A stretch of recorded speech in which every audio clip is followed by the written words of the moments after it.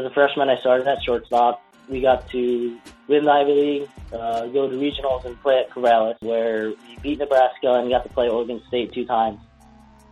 That's the big part, has to do with our associate head coach, Tucker Frawley. He's the guy when it comes to defense at the collegiate level. We have 3 different lanes. One's going to be a one-hand lane, a two-hand lane, and a backhand lane. We also talk about being able to have a versatile toolbox and being able to use one hand to gain more ground and have a little bit more room for error. When you're fielding, if you're looking for a hard hit ball that you need to range for, a routine ground ball a little bit to your left is going to be and look a lot easier to get to.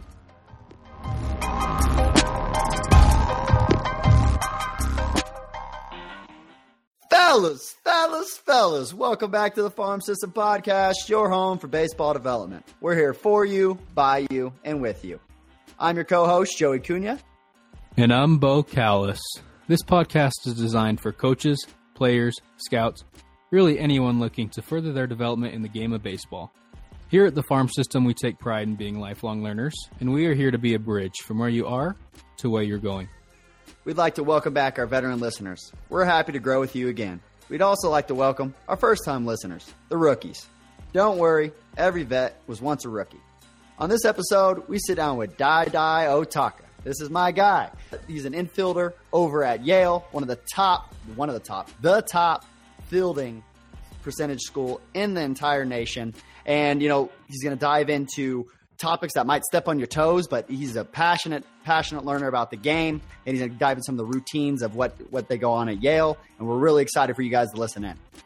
Pull up a seat, grab your notepad. Here's Dai Otaka.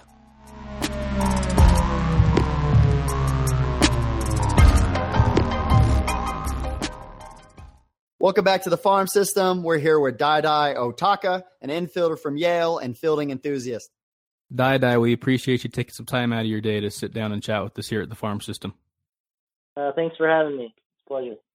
Yeah, absolutely. I mean, I think you have a lot of value that you can add to our listeners. I mean, you play for Yale, which is, last year was the top fielding school in the entire nation. So we wanted to dive into that, kind of pick your brain about, some of the routines and some of the things that you guys are doing over there at Yale. And, I know that I follow you on social media and I've been following you for a while. So I know you're a fielding enthusiast and you really dive into that stuff and take pride in it. So we're looking forward to diving in with you. Yeah, thanks for taking the time to pick my brain. Yeah, absolutely. Well, let's kind of jump into it here, Dai. Can you tell our listeners a little bit about your journey that the game of baseball has taken you on? Yeah, well, just start at the beginning. Ever since I can remember, around the age of 3, I always had a ball, glove, bat in my hand. I always, loved playing the game. I think the big thing for me when I really started to enjoy the game a lot more was when I was around 6, I went to a bunch of AA games in Chattanooga, Tennessee. I went to about 30 games a year. My mom drove me there all the time. I thank her for that. But when I went to those games, I got to meet all the guys that played on the team, and they let me in onto the field before the game. They played catch with me, taught me how to field a ground ball. Like one of the first players that I met, Andrew Beatty, he threw me ground balls and taught me how to funnel, and field a backhand. And I was 6, and that was kind of like my first lesson, my first kind of, joy for the game that they instilled in me. And that was a really cool experience that I think really shaped my journey going forward. After that, I'd go home, I'd practice what he'd teach me and stuff, throwing a tennis ball against the wall for hours. Wall ball is, I think, where I learned a lot about fielding, to be honest with you. It's funny looking at Twitter nowadays, coaches complaining about kids playing Fortnite, and I never really had that, those video games. So I would always play wall ball and, kind of hone my skills, have some fun, learn about fielding that way. And then after that, as I got older, I went to high school. When I was in high school, I went down to Florida to take some fielding lessons with a guy named Rafi Rodriguez and the former second baseman for St. Louis Cardinals, Luis Alicea. He used to be a Gold Glover. And they really taught me how to time up the ball with my glove and with my transfer. And my transfer just became so much faster.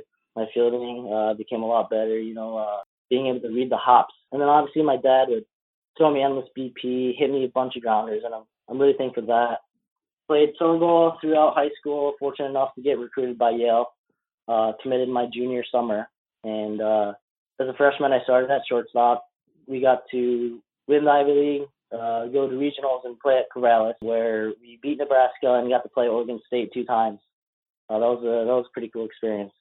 This year, I partially tore my UCL at the beginning of the season, so I only played the second half of the season at second base, but it was a good experience. We got to go to the conference championship again, and now I'm on my way to play my junior year. Man, those darn UCLs, they'll get you every time, huh? Mm-hmm. That's such a cool story, though, and it's so cool we have a guest on that still has some college playing experience left. I kind of want to dive into a piece of that you touched on there, and that's your high school recruiting process. Can you kind of dive into that for us? And then what's some advice you have to high school players that are going through that process right now? For sure. I guess the recruiting process for me, it was definitely a little bit less stressful than I expected, partly due to getting a D1 offer right off the bat my junior fall. That really helped me kind of keep me grounded and not, look too much into the offer part of the recruiting process. I was able to kind of work on my skills a little bit more. I personally wanted to keep looking, and they were super cool with me taking my time, and honestly, I can't thank them enough for that.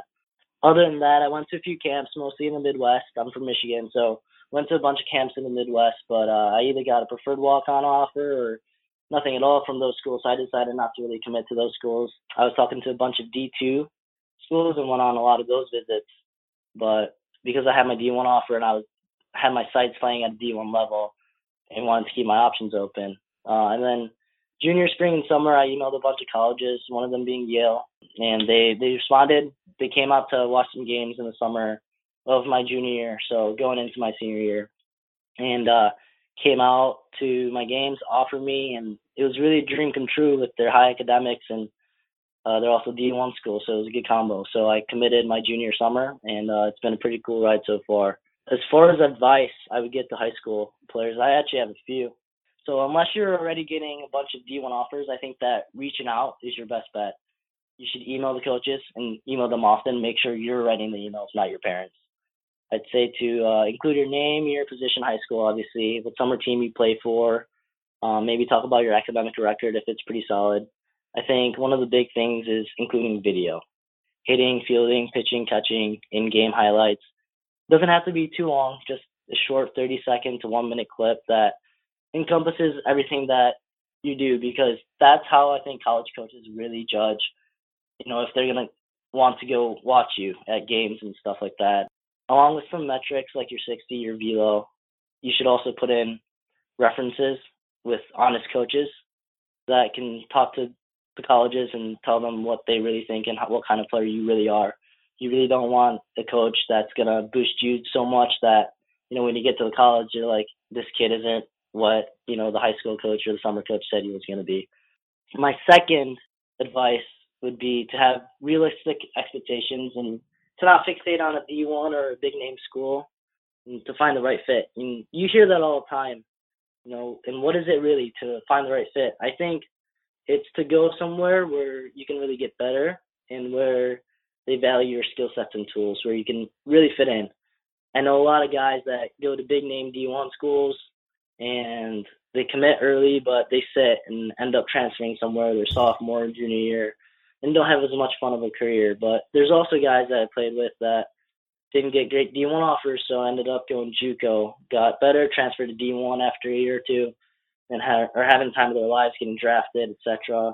Even others I know that went to D1 as a preferred walk-on and are now starting. So, I personally was fortunate enough to be able to go somewhere with a great coaching staff and Coach Stuper and Coach Tucker Frawley, who both really appreciate defense and understand its importance and value my tools as much as any coach out there. And that's what I think high school players need to keep in mind, is to find the right fit in that way. Yeah, man, that's awesome. And we're so happy that you found a great fit there. And especially going through with the injuries and things you have. I've also seen, Tuck on a number of occasions post you as examples of fielding and things like that. So I know that they really embrace you over there. So, kind of diving into that, what do you think that sets Yale apart when it comes to defense? I mean, you guys were ranked the top number 1 defense in the nation last year. What do you think sets you guys apart? Yeah, it was pretty cool to be a number one team with the fielding percentage of Division I baseball. And I think that's the big part has to do with our associate head coach, Tucker Frawley, that you mentioned. His Twitter infield chatter has like 15,000 followers. He posts some really good stuff. He's the guy when it comes to defense at the collegiate level. And I think what he does and what we do as a team that sets us apart is our focus on the little things. We always do hand circuits every day. That's a really big part of how we hone in our ability to, get the short hop, get the long hop, and, focus on the little things. In the winter, we go out when it's snowing, we take grounders, we really take pride in defense. We also do a lot of films to see what we're doing as well. So every practice with fielding, it's a competition. We keep track of every grounder with film. We take videos of what we're doing that day. Every ball you catch, every ball you throw, it's recorded. And then so we walk into the clubhouse the next day after practice, and we have report cards on our lockers, and it's a sheet of paper that shows up which balls we missed. If it was like a backhand short hop or backhand high long hop, was it a forehand short hop or a slow roller? And then it also shows us where we threw the ball away. And so in this way, Coach Frawley kind of is able to track what parts of our defense needs work catered toward the individual. And we're also able to see, what we need to work on, what parts of, the lanes that we need most work on to get better. And I think catering everything to each player, to each individual is very important, as well as the competition aspect that kind of helps us forget about the mechanics and kind of play hard, has that grit kind of mentality. Another thing is that Coach Frawley really has the cues down, and you hear about this all the time, how college coaches kind of use just like one cue or, two or three comments to, tell players what to do or how to do a certain action. Coach Frawley really has different cues for each individual player. He'll talk with us and say, what's going to help you remember to maybe like stay down on a backhand and bury your head? Is it bury your head? Is it, stay in your legs? Is it working through it? And we kind of talk through, there's a lot of communication that goes on. And I think that's kind of like the biggest difference. It's not really about like taking more grounders or, doing just like short hop drills just for fun or like the different types of drills in themselves. I think it's about the communication and how much we focus on the little things with Coach Frawley. Yeah, man, I love that. And I love how in-depth you guys are. I think in a kind of a society in the way baseball is going offensively, I love to hear that defensive perspective, and it's pretty apparent why you guys do so well defensively. Kind of building off that, you touched on it a little bit there. Can you kind of take us through what a typical day of practice looks like for you guys over there at Yale? Yeah, I guess in general, we first stretch, do some base running, PFPs, bunts, and then we break off and do our infield, outfield, and hit BP. But on the defensive side, especially in the infield, we really take pride in that. Our infield practices are pretty long, and long not in the way of time, but in the way of intensity. And during those times, we always do hand circuits, like I said before. Every single day, we get on our knees, and we'll go through each lane, the backhand, the two-hand lane, the forehand, and we'll do long hops, short hops, and snakes in all of our three lanes. And we'll do two sets, one with the two-set pattern, one with the four-set pattern.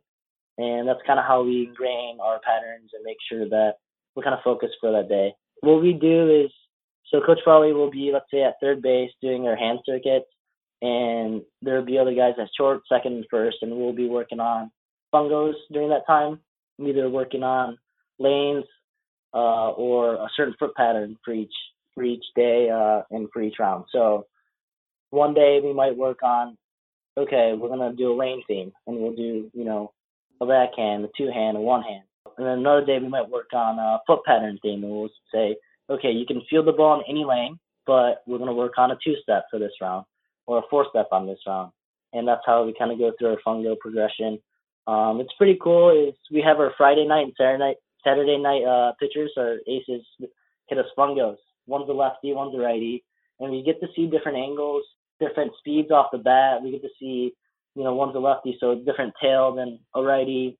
And it's cool because when you have others hit you fungos, it's not the same mundane type of fungo over and over. It's a little bit different. There's different speeds and we're able to see the different fungos, so we don't get used to one fungo. Another thing is that we don't throw too much in season. We kind of ingrain our footsteps.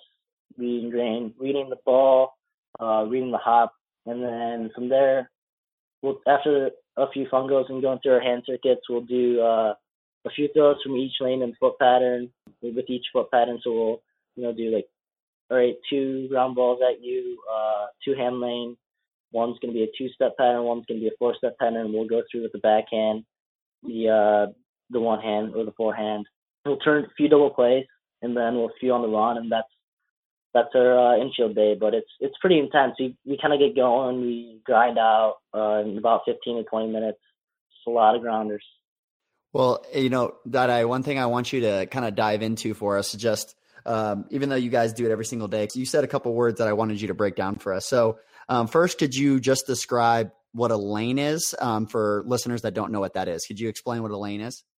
Yeah, so a lane is going to be kind of what part, I guess, where you're going to field the ball. So we have 3 different lanes. One's going to be a one-hand lane, a 2-hand lane, and a backhand lane. And so those lanes are from the one-hand lane going to go left to right. So the one-hand lane is essentially more of like a forehand for the most part, and essentially the lane where you're going to be fielding the ball with one hand. And the 2-hand lane is usually the ball's kind of right at you, or ones that you can kind of get in front of. That's where you're going to field with 2 hands for the most part. And then the backhand lane obviously is lane to your right, usually with that you're able to backhand in. So we have 3 different lanes that kind of specify for each type of way of receiving. I mean, I'll dive into this later probably, but defense is such, it's very different than hitting, where you do the same thing over and over, or at least try to. Fielding is, every ground ball is different, and it's just because it's the same ground ball, depending on the speed of the runner, your comfortability, depending on the field, you're going to field the same ground ball a little bit differently than someone else. So just because, there's a one-hand lane, which is the forehand, we sometimes work on fielding the one hand on balls to the right of us. And that's going to be our one-hand lane. Or even balls right at you, you can field with one hand instead of 2 hands. And we'll get into that later, but a lot of those things that we kind of focus on, we kind of try to generalize it with the lanes, but we also talk about being able to have a versatile toolbox and being able to use one hand to gain more ground and have a little bit more room for error as well in our talks. Got it. Okay. And then also you said there's 2 more things I wanted you to dive into. Could you kind of talk through, I know you probably dive into this a little bit later on, but you said something about snakes. What is a snake? Yeah. Snakes are ground balls that hug the ground. Okay. Those are going to be kind of like the ones that roll on the ground, not really any bounces. Those are pretty tough, actually, especially on dirt and grass, because you don't know when it's going to bounce up.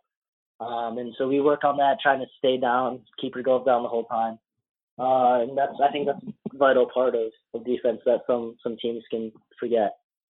Gotcha. So what are some ways with the snakes? How do you guys set up kind of a scenario where you kind of get more snake ground balls? Do you just kind of roll it as close as you can to the floor, or what are some ways that you guys work on that?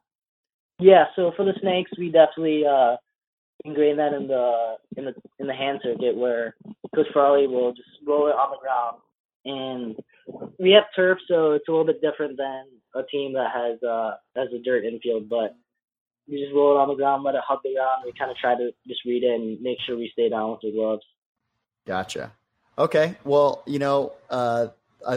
first off, I appreciate you breaking those out for us, because I know everybody uses different terminology on all those different plays and lanes and things like that. And even though I know what it is, because I've been following you guys and Tuck for a while, I understand how you guys do that. But I know some listeners might have been, trying to figure that out for them. So awesome. I appreciate you breaking that down for us.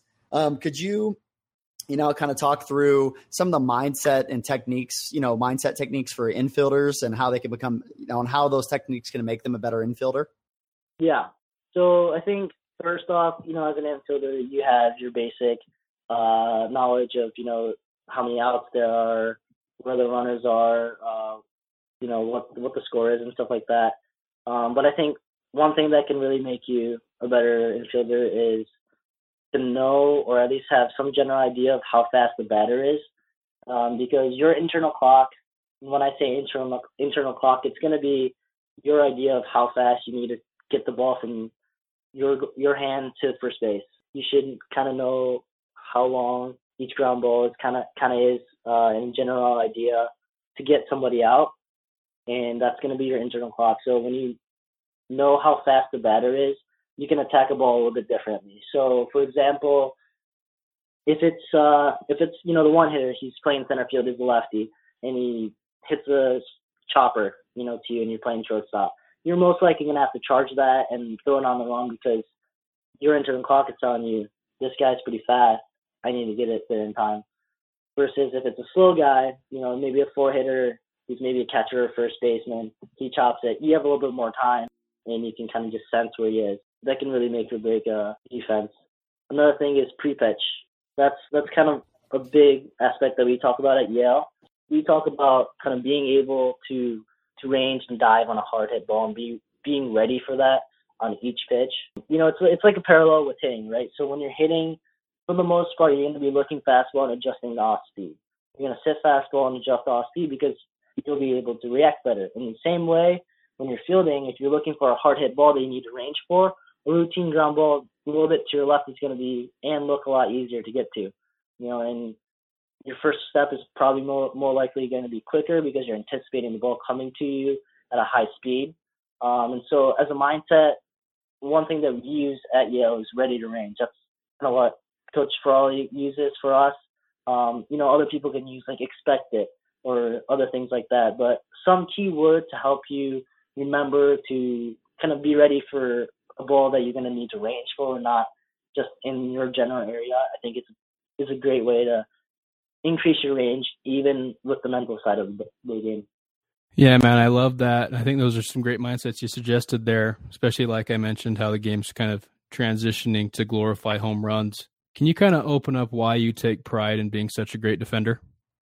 Yeah, I think it's like anything else that you put time and effort into, and when others acknowledge your skill set as something very special, you want to keep improving. It's definitely something I've really worked hard at, and I think it's definitely an overlooked aspect that's still unable to be quantified.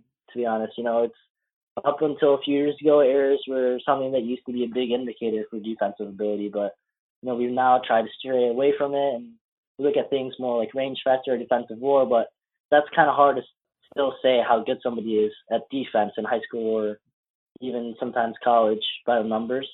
And so I take pride in knowing the game and having like the sixth sense, if you will, of fielding, being able to read the right hops, trying to make every play look routine. And I think it also comes with making sure I can help the team win with my defense, because that's why I'm out on the field and that's the reason why I'm in the lineup. Defense is my tool. How some guys are home run hitters. That's their tool. My tool is to play defense, make outs that, some other people might not be able to save runs. And I think that's why I take such pride in being as good a defender as I can be. Yeah, I think you make a great point that a lot of listeners need to develop, and that's understanding the type of player they are and kind of understanding how they can impact the game, whether that be offensively, defensively, or whatever way they can. I want to transition now. Being a student athlete at Yale, you guys carry a certain academic standard.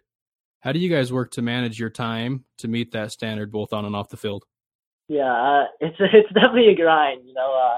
We wake up, we have lift, go to class, go to practice, get dinner, then we hit the books, we hit the libraries till like 12 or 1, pretty much every day. And it's funny because I have a lot of friends out there, D1 programs, and they have mandatory library study hours, things like that for the players. And for us, it's not mandatory because we just know we're hitting the books pretty hard for the most part. But honestly, managing time when you're busy is surprisingly a lot easier than when you have more free time, because you're going from one activity to the next, one right after another. And, you can't get too distracted. And at the same time, I think the biggest thing about our program at Yale, and being able to kind of manage your time, is the upperclassmen and the guys that surround you in the clubhouse. We're really tight in a group. We're all in it together. We help each other out with picking classes, studying for tests, And I think the big thing is we make sure to create time to hang out with each other and take a step back from the chaotic life of being a student athlete, because it's tough when you're kind of in that zone. In the fall and winter, it's kind of cold outside in Connecticut, and you're trying to grind it out. And it's good to kind of take a step back and refresh your brain and relax and hang out with the guys. And I think that's the best way we manage our time. Yeah, that's awesome. Well, this next segment I'm going to be really excited for. I've seen you break apart a whole bunch of things and kind of following in, I would say, Tuck fashion of breaking down fielding on social media. So I really want to get into the nitty gritty, some things that you mentioned earlier, and kind of get into some of the technical aspects of fielding. Earlier, you had mentioned a 2-step pattern and a 4-step pattern. Could you kind of break down the basics of footwork and what are some of the variations?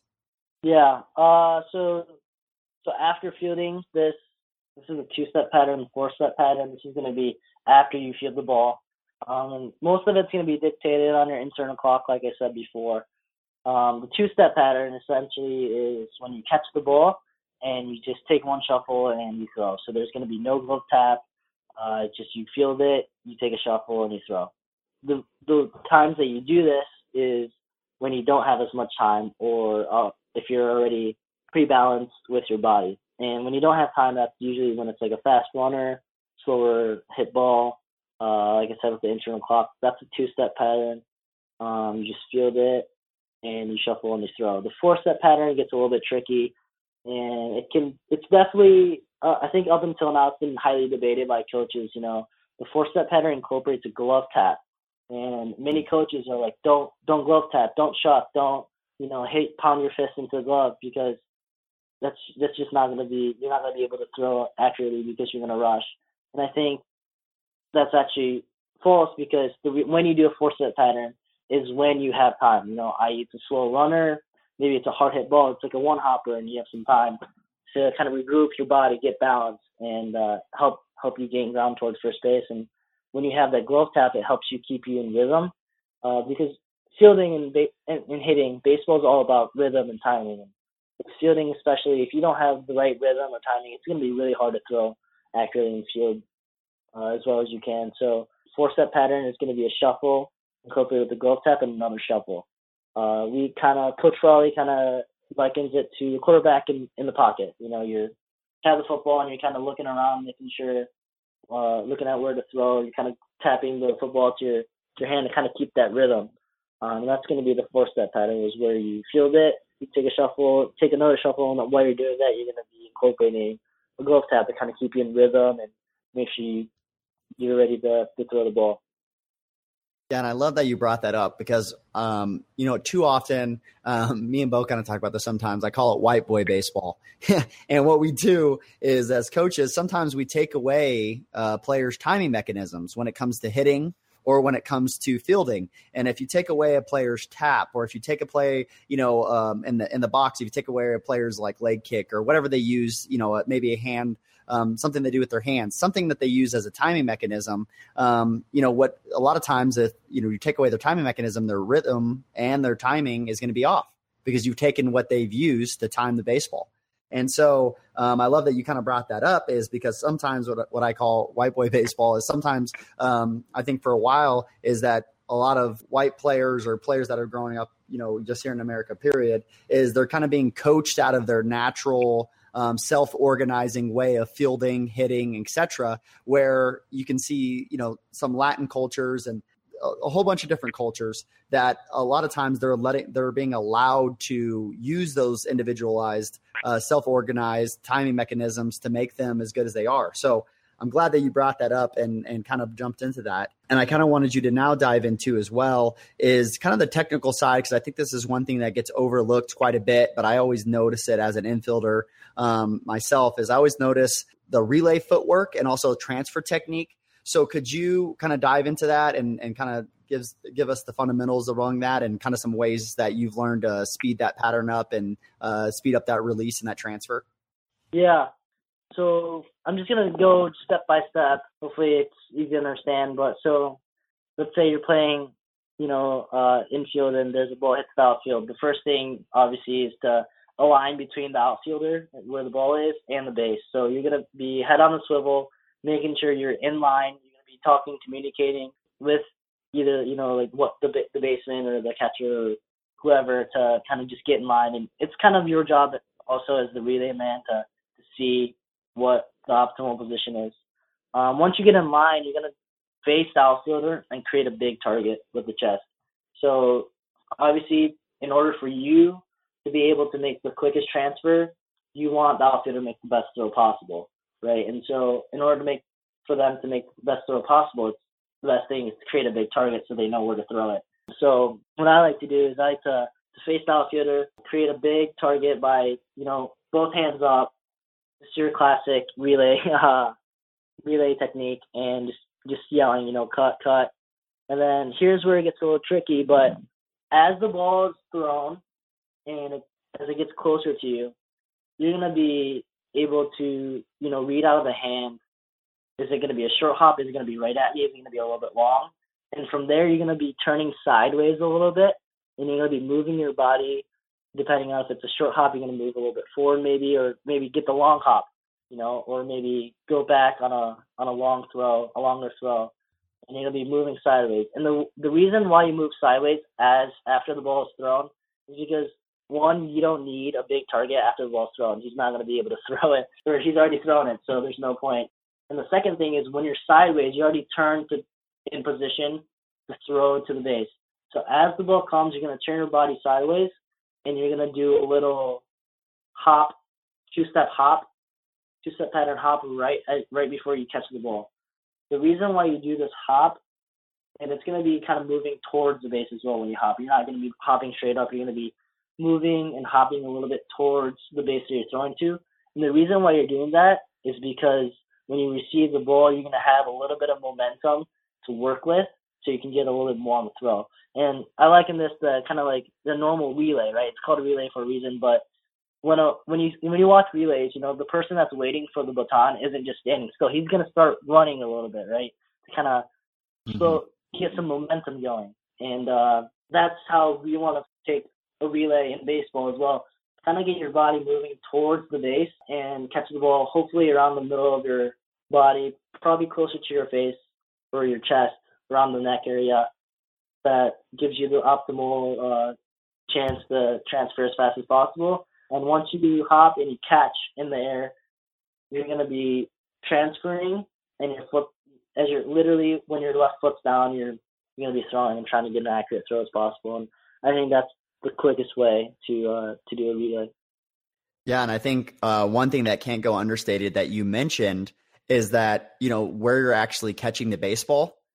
Just like you said, it's kind of like, just like Tucko was mentioning, kind of as a quarterback in the pocket, I've heard it analyzed like that too. Like a quarterback doesn't stand in the pocket with, the football over his head or the football down at his knees or way away from his body. It's usually towards the middle of the chest or neck area, so that he can, get rid of that football as soon as he can if he needs to. So I love that. I think one thing that does that as well is obviously a player's feet. As you mentioned, the guy going side to side. If a guy can't, move his feet and get his body in a good position to catch the baseball, it's going to be really hard for him to transfer as quick because, he where like you mentioned, where he's actually catching the ball is very important to that quick transfer. So glad you opened that up. And another technical question I got for you to break down for us is what calls for a defender to funnel and what calls for them to push through? Because I've heard arguments for, guys are extreme all funnel guys and some guys are extreme all push through guys. And I always following Tuck and you, I know there's a middle ground. So I want you to break that down for us. Yeah, it's definitely interesting because I go through Twitter and I try to learn as much as I can from others as well. And I watch a lot of, YouTube videos with pro guys. And the other day I was trying to find, like a short hop video, with a hand circuit. And I saw Ozzy Albies, a major leaguer, saying push through the ball. And I've been taught that as well before. And I guess through playing as myself, I found that in a two-hand lane, you really don't want to push through. You want to funnel. Pushing through, for me, tells me that my footwork was bad and I didn't read the hops right. So I got set. I got my feet set to field the ground ball too early. And because the short hop was further out in front than I expected, I had to rely on my hands to push through. And you want to be able to funnel. So another thing that pushing through tells me is I could have used one hand to catch the ball. So even if I get set too early, if I use one hand to push through, you're gonna have more range and a little bit more ability to stay balanced because your left leg is probably gonna come with you and trail with your glove. If you kind of try to push through with two hands, you have less range. You're not gonna be able to reach as far because you can't turn your shoulders. And at least for me, in order to let my hands push through, I'd have to stay on my heels, and I'm not very balanced. I like to stay moving as I feel the ball. Like, they say keep your feet moving. You're not really keeping your feet moving when you're fielding, but your legs are moving, your knees are bending towards first base as you're fielding the ball. And I like to move my body to get in that position as quick as possible. In order to do that, funneling is my best way in the two-hand lane. I think, pushing through is good for forehands, backhands, but at the same time, like, fielding is a very intricate, thing. And you don't, just because it's a forehand short hop or a backhand short hop doesn't mean that you're going to push through. You can't generalize. So what I found is when, let's say, like, you're fielding a backhand, and I tend to field a backhand with my feet sideways to home plate. So my chest is going to be facing the third baseline. And I used to field my backhand with my feet staggered. So my left leg was a little bit more towards first base. It was a little bit open because, people have told me, hey, like, if you field it this way, you're going to be able to your body's already turned towards first base, right, on the backhand. But as I found out, as I kept practicing, was when I personally fielded it that way, I tended to look at first base a little bit quicker. My shoulders would turn a little bit faster. And so because of that, my head would come up and my glove would come up, and I would have some issues with staying down. So I ended up closing my feet off, just kind of working through towards the ball and towards home plate with my legs. But going back to the push through thing with the backhand. So when my legs are closed off, they're, parallel or whatever to each other, and I'm pushing through on a short hop, I found that on a backhand, if the short hop is in the middle of your body or to the left, so closer to, to the mound, I would push through with my gloves and my legs. When I found out was when the short hop was in the middle of my body or a little bit to the right, I would still push through with my legs, but I would give with my gloves. And what that allows me to do is I'm still moving my knees and my legs, and like moving my feet in technical terms, So I still have momentum. I'm still creating momentum, but by giving on the short hop when it's kind of to the middle or to the right side of my body, essentially my glove is staying in the same place as my body's moving forward, but I'm not pushing through and just putting too much force into the ball. It definitely creates a better, easier transfer because I don't need to kind of reach out and get it. I can just let it give. And you see at highlight reels and stuff like that, if it's like a backhand, it's kind of deep, one hopper, maybe at like shortstop or even third base, you'll see the third baseman or shortstop kind of go back, spin the other way, and kind of give with the backhand. And I think, like I said, defense is just so hard to generalize. Just because it's a short hop doesn't mean you're going to push through. I found that, the farther back, you're going to have to give a little bit. So I thought that was pretty interesting. And I think a lot of the key phrases you hear, like use two hands, get in front of the ball, use two hands, charge the ball, or mostly comments that were used for little kids when they were scared of the ball or didn't know how to field and would field the ball off to the side with one hand, waiting back on it. And because so many players have heard it, when they become coaches, that's what they say, and they don't realize that even on balls right at you, you don't have to necessarily use two hands and push through and do this alligator chomp. You can use one hand. You can give on a backhand. You don't have to push through on everything. And, you can definitely use one hand if it helps you create a better hop, because as long as you keep your feet moving, that's going to end up, making you quicker than trying to field in between hop with two hands. And I think cues and different things should be changed up a little bit so players can understand how to defend a little bit better. And you just put on a clinic right there, huh, Bo? Yeah, you really did.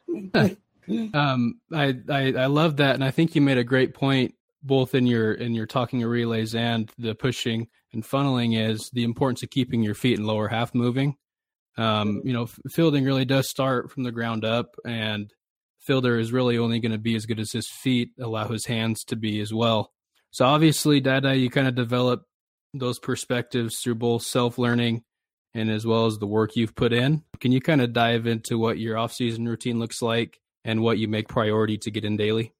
Yeah, in the off season, I definitely work on lifting, trying to get bigger, trying to get stronger. But outside of that, we hit as well. Hit a lot. But I think for infield, I really take pride in I guess as a priority, I really work on my hands first. Make sure that my hands are working smooth, in a fluid way. You don't want to be stiff. And then from there, I progress into just normal ground balls and being able to read the hops. I think that's something that I do every single day in the off season is make sure I take ground balls, because that's how I'm going to move forward in this game. That's my tool, and I want to hone in on that and make it even better than it is now, and just make it as good as it can be. So I would just take some ground balls and be able to read the hops by opening up my left leg a little bit and seeing the ball from the side. You hear it a lot. It's definitely hard to express in words without really seeing it. You see a lot of high school kids kind of put their left foot way too far behind the right foot. That's just kind of looking at the Latin guys, But as you get older and you try to be as efficient as you can, you kind of start to see like, okay, this is how much I need to open up my left foot to read the hops and see it from the side so I can go in and get the short hop. And that's kind of one of the big things that I make a priority in my daily practices in the off season, as well as hitting and getting bigger. Awesome. Well, and one thing, we talked about through as well, as you kind of mentioned at the beginning, is transitioning from short to second. Can you kind of dive into, I've heard so many different instructions on this as well, as what's the differences from playing shortstop to second base? Is there a mindset difference, and kind of just take us through that?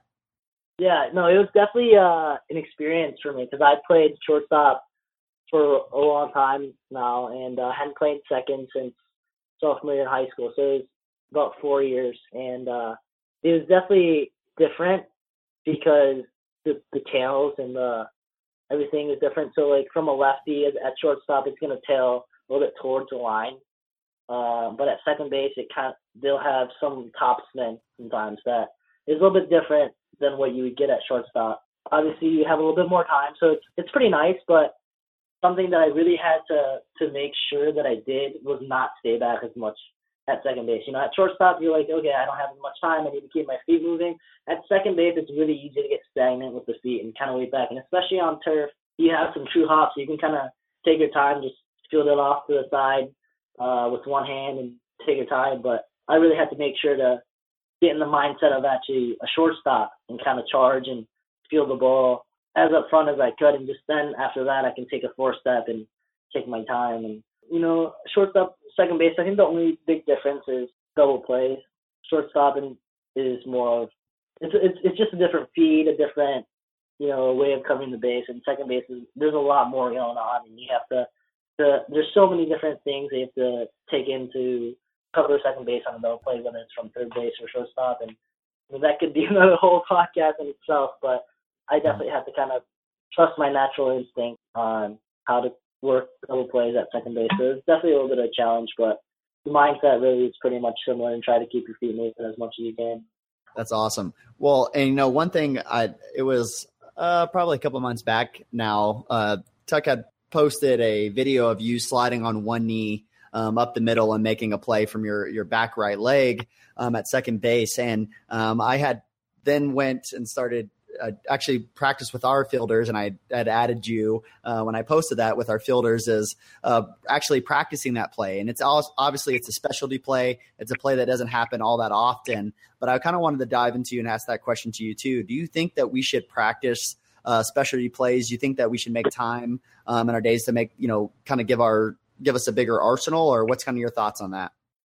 Yeah, I think so. Those plays where it's like a running throw or sliding on a knee, or maybe it's like up the middle and you slide on a knee and you turn and you throw, kind of like you saw, I think a couple of days ago, I think it's like basketball or something on MLB Instagram. Those are some things that it's good to have in your toolbox.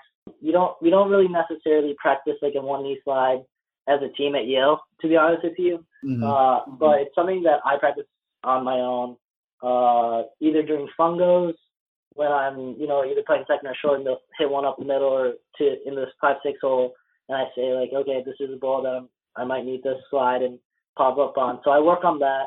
I guess when you're young, it's good to work by, rolling ground balls like you did in your tweet, in your videos. Kind of start slow. Sometimes it's good to just see highlight reels and watch what they're doing, and then kind of walking through it without the ball first, and then have someone roll it to you. Then from there you can progress and do it in fungos, and then do it during BP when you get live reps. And I think specialty plays are definitely a good thing to have in your toolbox because they definitely do happen in games. I think one thing that don't necessarily happen in games and are very high risk plays are things like glove flips. You saw like Jose Iglesias' glove flip or Joe Wendell's glove flip the other day, and you see like Brandon Phillips do behind the back and stuff like that. And I think you don't really practice that obviously, but that's something that comes from having fun with the game. Like I said, when I was a kid, I played wall all the time. And as you grow up, I think the way to get better at those specialty, like golf flips and stuff like that, is by having fun with your friends before games and stuff like that. Playing flip and tips or whatever you call it before games. Kind of being able to have the knowledge of how your body works, how your body's balanced, where you need to release the ball behind your back, let's say, to make an accurate throw, things like that. Just having fun and just experimenting with all these different things is something that I think is a good way to start off with. And then once you kind of get a hang of it, maybe during fungos, you kind of incorporate that. And it's tough because some coaches will be like, hey, like, don't do a glove flip. That's really flashy, or, that's a really high risk play. But if you can make that play 100 times out of 100 times in practice, then they're not going to say anything about it. Like sometimes in practice, there'll be like ground ball and playing second, and we're turning double plays, and I'll just catch the ball with one hand and kind of like flip it through my legs at the shortstop to turn two, just to kind of get a sense of how my body works and be able to have that in my toolbox for when I need to do that in a game. And I think if you can work on that when you're younger, the better, Yeah. Go ahead, Bo. I was just going to say, I love that. And when me and Joey were playing at Sterling, we kind of do it for fun, but also if you never practice that thing, if you never put your body in those positions, when it has to happen in the game and you don't really have a choice, you can never expect to make that play in a live setting. So, if your coach doesn't allow you to, when I was playing at Utah Valley, we couldn't have any fun at practice. So we weren't allowed to practice those great plays. But like you mentioned, I think the younger that you can get in there and kind of get after it and learn, the better you'll be when that position arises in the game. Yeah, no, I definitely agree. I think it's definitely something that you should start when you're young. But even when you're older, you can definitely have that in your toolbox. And once you get better at it, I think BP is very important. It's so underlooked by a lot of infielders. BP is one of, I think, the biggest things that I take pride in as an infielder, because it mimics gameplay at game speed with live batters. Like fungos, it's a little bit different because they're a little bit slower usually, and you're working on things. But in BP, that's where you not only just like shag, but you're actually there to read the ball off the bat. You work on your prep step there. This is as much as a game setting as you can get to. You work on your first step quickness, work on your transfer, work on double plays, make sure you're catching the ball, looking at first base, getting that muscle memory. Additionally, like infield fly balls, not like the ones right on top of you, but like maybe a little bit shallow in the outfield. That's great for infielders because you get a grasp of how the ball tails on certain hitters. Maybe if you're playing short and it's a lefty, little loopy fly ball to line, it's going to tail a little bit more than you think, right? So instead of just, having someone hit a fungo to you, that's pretty hard, or throw it to you when the ball is going to be spinning a little bit differently. In BP, you're going to be able to get a grasp of how far you can go, what kind of balls are the ones that you're going to be able to get to, what kind of balls tail a certain way, how to present your glove. Is it going to be, closer to your body and, the back of your glove facing the ground because it's a higher pop-up and it's not going to travel as far as you think, or is it going to be you have to present it really far out in front of you because it's a lower fly ball that's a little bit shallow, and you're going to have to try to go and get it as much as you can. And it's also good for outfielders as well. You know, if you're a coach, is the outfielders are able to communicate with the infielders and see how far the infielder can go on certain fly balls. And maybe that's going to give the outfielder a chance to play, you know, 1 or 2 steps back in a game because they're more comfortable with the infielder on shallow fly balls, and maybe that's a difference between an out and a hit and a double. You know, those are, I think, really big things about BP that really gets overlooked and something that I really take pride in. Yeah, and that's great. And I also think there's a responsibility too of the coach of, you know, just allowing it to be fun. I mean, for example, you know, a lot of these coaches will talk about energy and a lot of these things. So like one time, you know, basically what I do in and out every single day before the game is when we're hitting the soft, you know, they're getting that soft ground ball that they get to come in on. To all of my shortstops, I hit a chopper that goes right over the pitcher's head. So the shortstop gets to come up, you know, kind of, it's that play where you field with 2 hands, but you throw from your hip, if you know what I'm talking about. Yeah. So I let the shortstops make that play. And then the second baseman's, I kind of hit it like a push bunt, and I hit it at such an angle that the only way they can get it to first base is they have to flip behind their back. So it's funny though, because some coaches be like, no, like, you know, like, why would you guys be doing that? But it's funny because those plays started happening in the game. And now that the player has that in their arsenal, inside their toolbox, you know, that play at some point is going to happen. And also too, players have a lot of fun with it. So it's funny that the energy thing is in and out. When the second baseman comes up and makes that play and flips behind their back to the first baseman, and it hits it and it's a clean play, the whole team goes nuts, right? They're like, oh, and then the other team on the other team is like, you know, the infielders are like, oh, that was nasty. And so everybody, the whole energy just changes. So, you know, one thing I would hand over to coaches there is, you know, if you want the energy to be better, you know, let them have fun, you know, let them make hard plays. And then, you know, just like you had mentioned, when it's funny that when I posted that video of teaching our middle infielders how to make that one-legged slide, he actually did it the very next day in a game. And it's funny because you would think like, okay, how many times is this play actually going to happen? Well, it happens a lot more often when you have it in your toolbox and you're confident that you can make that play. So he makes that play. It's funny. He throws it over to the first baseman, right to his chest. The first baseman drops the ball. And I'm like, oh, that great play. First baseman drops the ball. And but he comes into the dugout and he's all excited. He's like, Coach, you see, I made the play that we've been practicing. And so I thought it was funny. And I wanted to share that with you because it was brought on by you and by a play that you made, that you inspired a lot of kids, and they're having a lot of fun with it. So I wanted to bring that up. But, you know, I think that's just a great point for coaches that want a lot of energy and stuff like that. It's just, you got to let the kids have fun. Yeah, that's definitely the biggest thing is having fun. And I mean, it's a game, you know, we tend to forget that a lot, right?